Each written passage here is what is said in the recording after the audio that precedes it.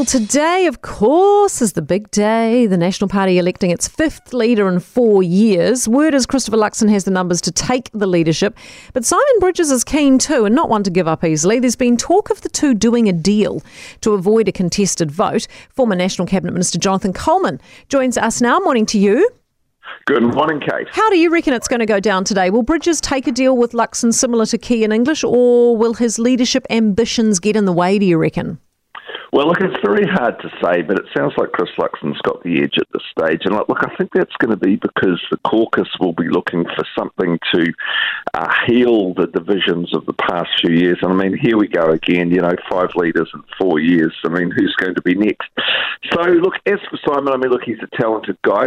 Doesn't sound like there's going to be a deal going into the vote, but it will still place him in a pretty strong position for the future. You don't have to be the leader to have incredible influence. I mean, there's the finance role, there's foreign affairs, so it's going to be interesting, but I don't think they're going to get that pre-vote deal that everyone close to National actually wanted.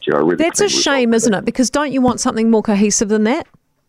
Well, you definitely do, and it is a real shame. And look, there's still, not 12 hours, but 8 hours or something to go to the vote. So, look, that could yet happen. And actually, it's not bad strategy by Bridges because he's pushing his case, hard and far. And in the end, with people really wanting a deal, that could mean that if he doesn't get the top job, he then could get the pick of what he wants, maybe even deputy. But personally, I don't think if Luxon is the leader, he'll be the deputy.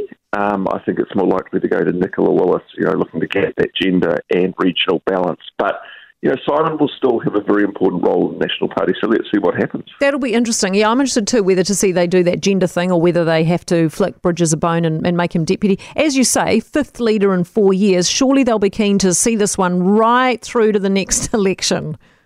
Absolutely, and that's why they've got to very carefully consider what the options are. And that's also why that combination is really important.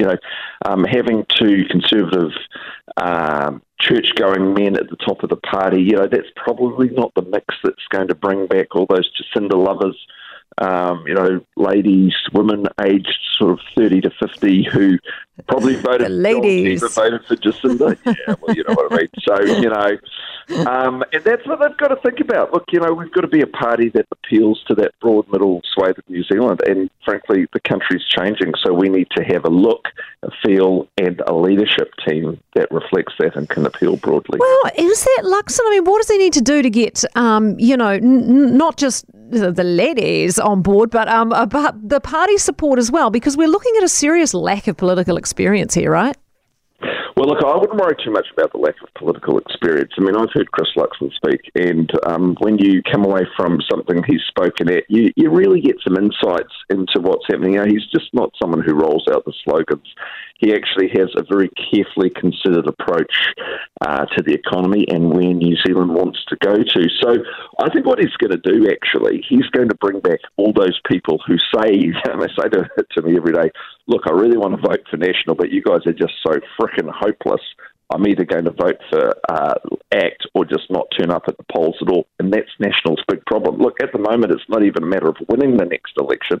It's a matter of going from 25% to 38% and getting back all those people who should be voting National but have lost faith in the party. And that's the key thing they've got to do. Exactly right.